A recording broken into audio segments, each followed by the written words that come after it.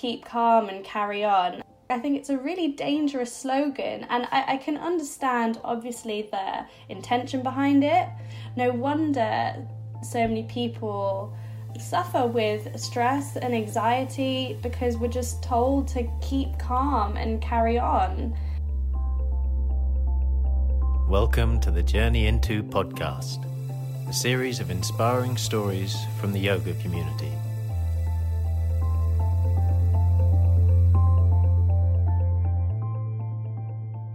I was born in Singapore, but I grew up in a lot of different countries. My family, we travelled around a lot, so I grew up in Zimbabwe and in India, the UK and Japan. I went to secondary school in the UK whilst my parents continued to live abroad. So I've been here since I was 11 essentially, and then going to visit them in different places.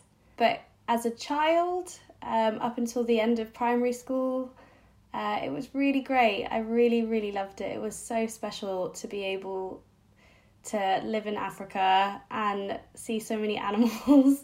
It was really special.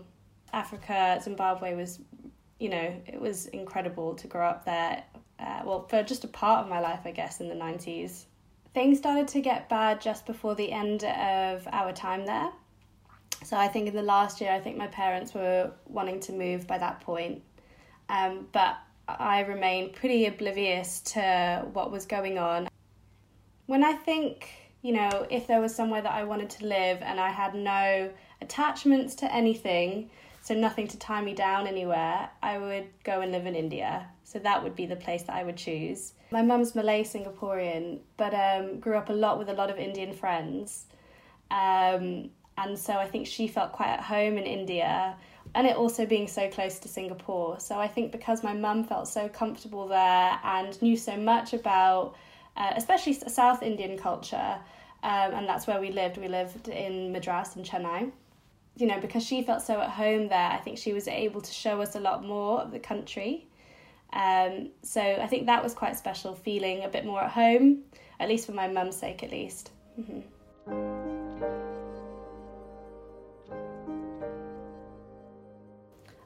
I was really lucky. My father worked for the Foreign Office, so we had a really beautiful house and lived in a really nice area of Chennai.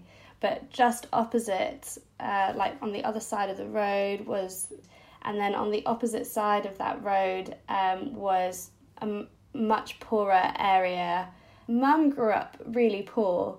So again, I think she felt really comfortable on that side of the road and would take us across this really busy road where, traffic didn't really, one-way system didn't really mean anything. We'd cross over this road, and my brother would have to get his hair cut there, and we were really young at the time. And my brother would be crying because he didn't want to go to the other side of the road because it felt so foreign to us, and he'd get his hair cut by this guy who had these massive thick glasses, essentially this kind of blind barber, and would have to get his hair cut from this guy. And because my mum just really wanted us to experience a different side of Chennai.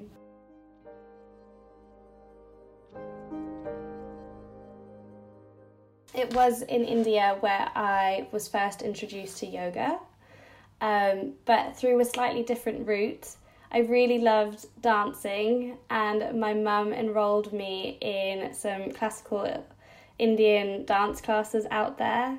I was really privileged to have quite a well-known teacher, and I went to her dance school. I think she came maybe a couple of times. And taught some of the classes, but most of the time it was some of the other teachers there. But it was a really well-known school, but the whole place was run in Tamil, in the local language, and I couldn't speak Tamil.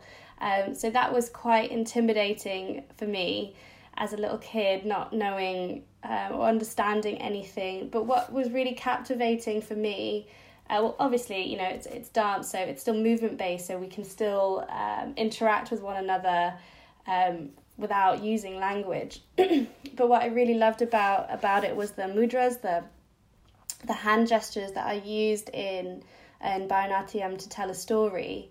And I think it was like from that link of the mudras, the hand gestures, that I started to get into yoga after that.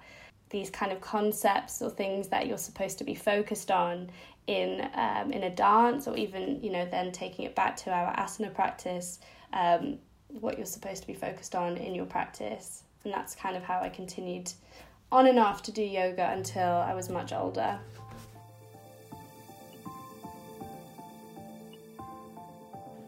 If you're enjoying the Journey Into podcast, don't forget to subscribe to receive new episodes, and if you're really enjoying our series, we'd love it if you could leave us a review on the Apple Podcast app or Spotify.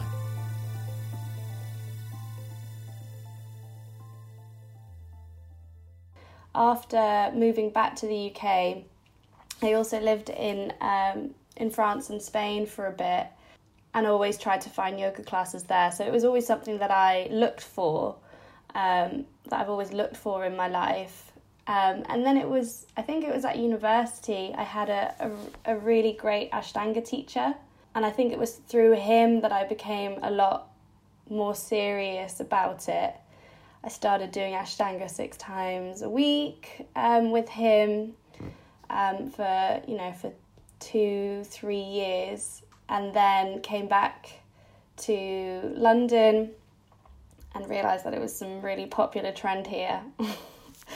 And what I mean to say by that is that there was like a plethora of classes and studios that I could go to and continue my practice. So then I think it just became a lot more serious through that, mainly through university, and then realising that there was so much access to it here.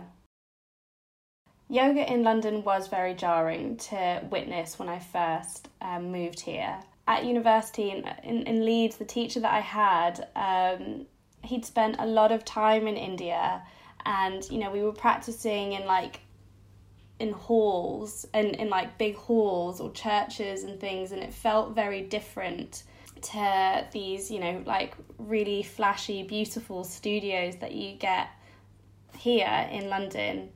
So yeah, it was strange, and especially, you know, having lived in India and seeing how yoga is just, it's really part of their lifestyle out there, or definitely the people that I knew. And also opposite where I lived in India, there was a big school, and I could hear them in the morning practicing. So it felt very different, because these kids weren't in some like studio, some like trendy East London studio practicing with like, you know, underfloor heating, and not that we needed that out there, but they were probably most definitely just outside in a playground practicing, and that's how I remember it.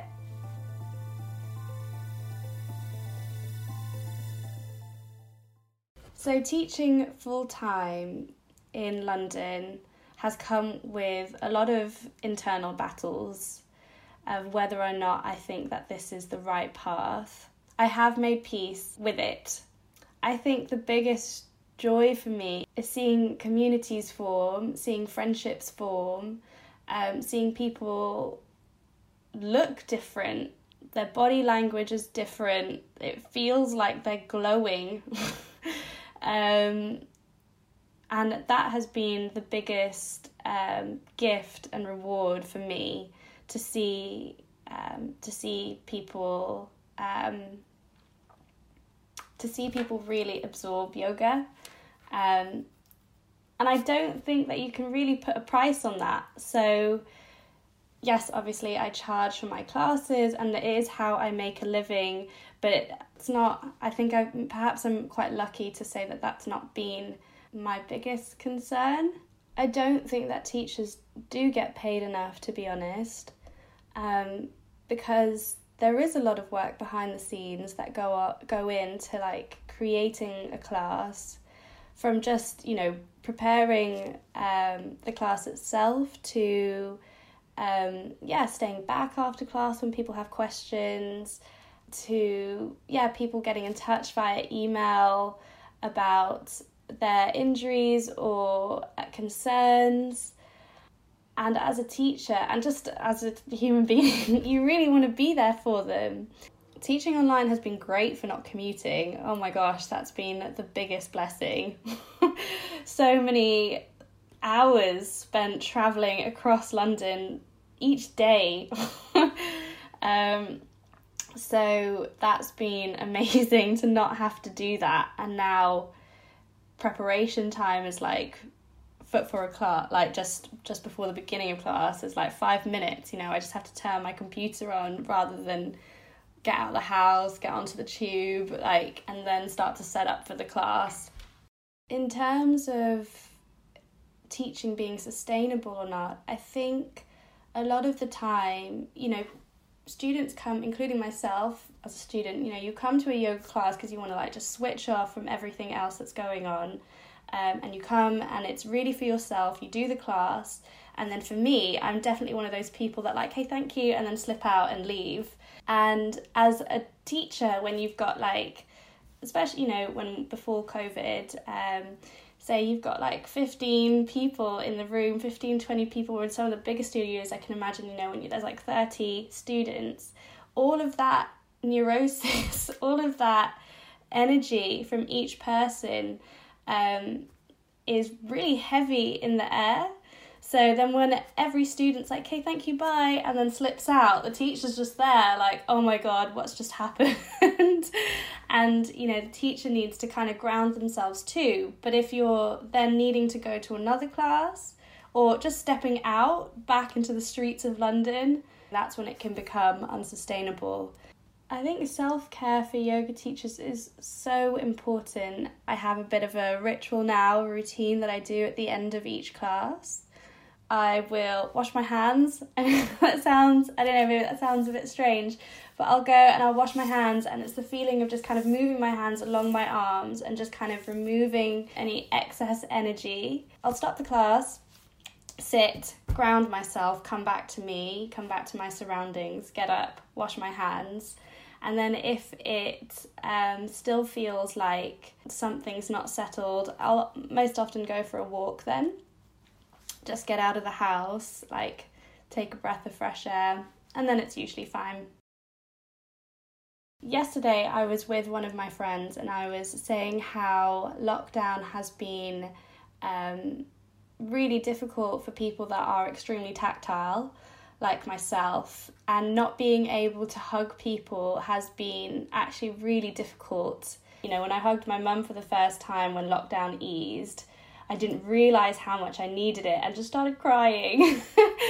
Just having, especially my mother's touch against, around me I just realised how much I'd been trying to be tough. I think that's what we all have been doing. It's okay, we can do this, we can get by.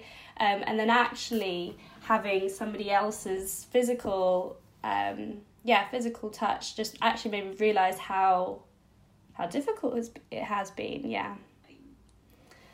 I think after I had hugged my mum and realised actually how much I've been holding in for myself, that's when I did start to think about things differently. Obviously, as a teacher, that was my first priority, was to make sure that everyone wasn't just coping, that we were able to release through yoga. But I guess I probably forgot about myself during that process. And then I started thinking about, I don't know when the slogan came about or why it became so popular, but that poster, keep calm and carry on. And I just thought, I was like, that's actually really dangerous. I think it's a really dangerous slogan. And I can understand, obviously, the intention behind it. But no, I don't know if I like it or if I agree to it at all, because if that's what we have now ingrained in ourselves, no wonder so many people suffer with stress and anxiety, because we're just told to keep calm and carry on. And what if you have actually been a victim of some really terrible things, to have a slogan like that, I just think is really dangerous. I think often, and I include myself in this, if I have stopped practicing with a teacher for whatever reason, most likely because I've felt depleted and, going to another yoga class just doesn't feel like the thing that I want to do, I can often get into a cycle where I start to feel guilty that I haven't gone and the teacher hasn't seen me in such a long time, and then that takes me further and further away from them and further away from my practice, and then I feel embarrassed and you can get into a weird headspace about it. Well, I can at least. And I think it's about kind of getting rid of those thoughts that don't serve at all. And often I hear people when they come back to my class being, oh, sorry, this happened. I'm like, it's life, that's fine. That's part of your cycle. So it is what it is. It's all right. The point is that you're back, or that clearly yoga is part of that cycle for you. So even if you take big periods away from it, that's part of the cycle. Thank you for listening to the Journey Into podcast. For more content from today's teacher, follow us on Instagram @journey.into or visit our website at journeyinto.com.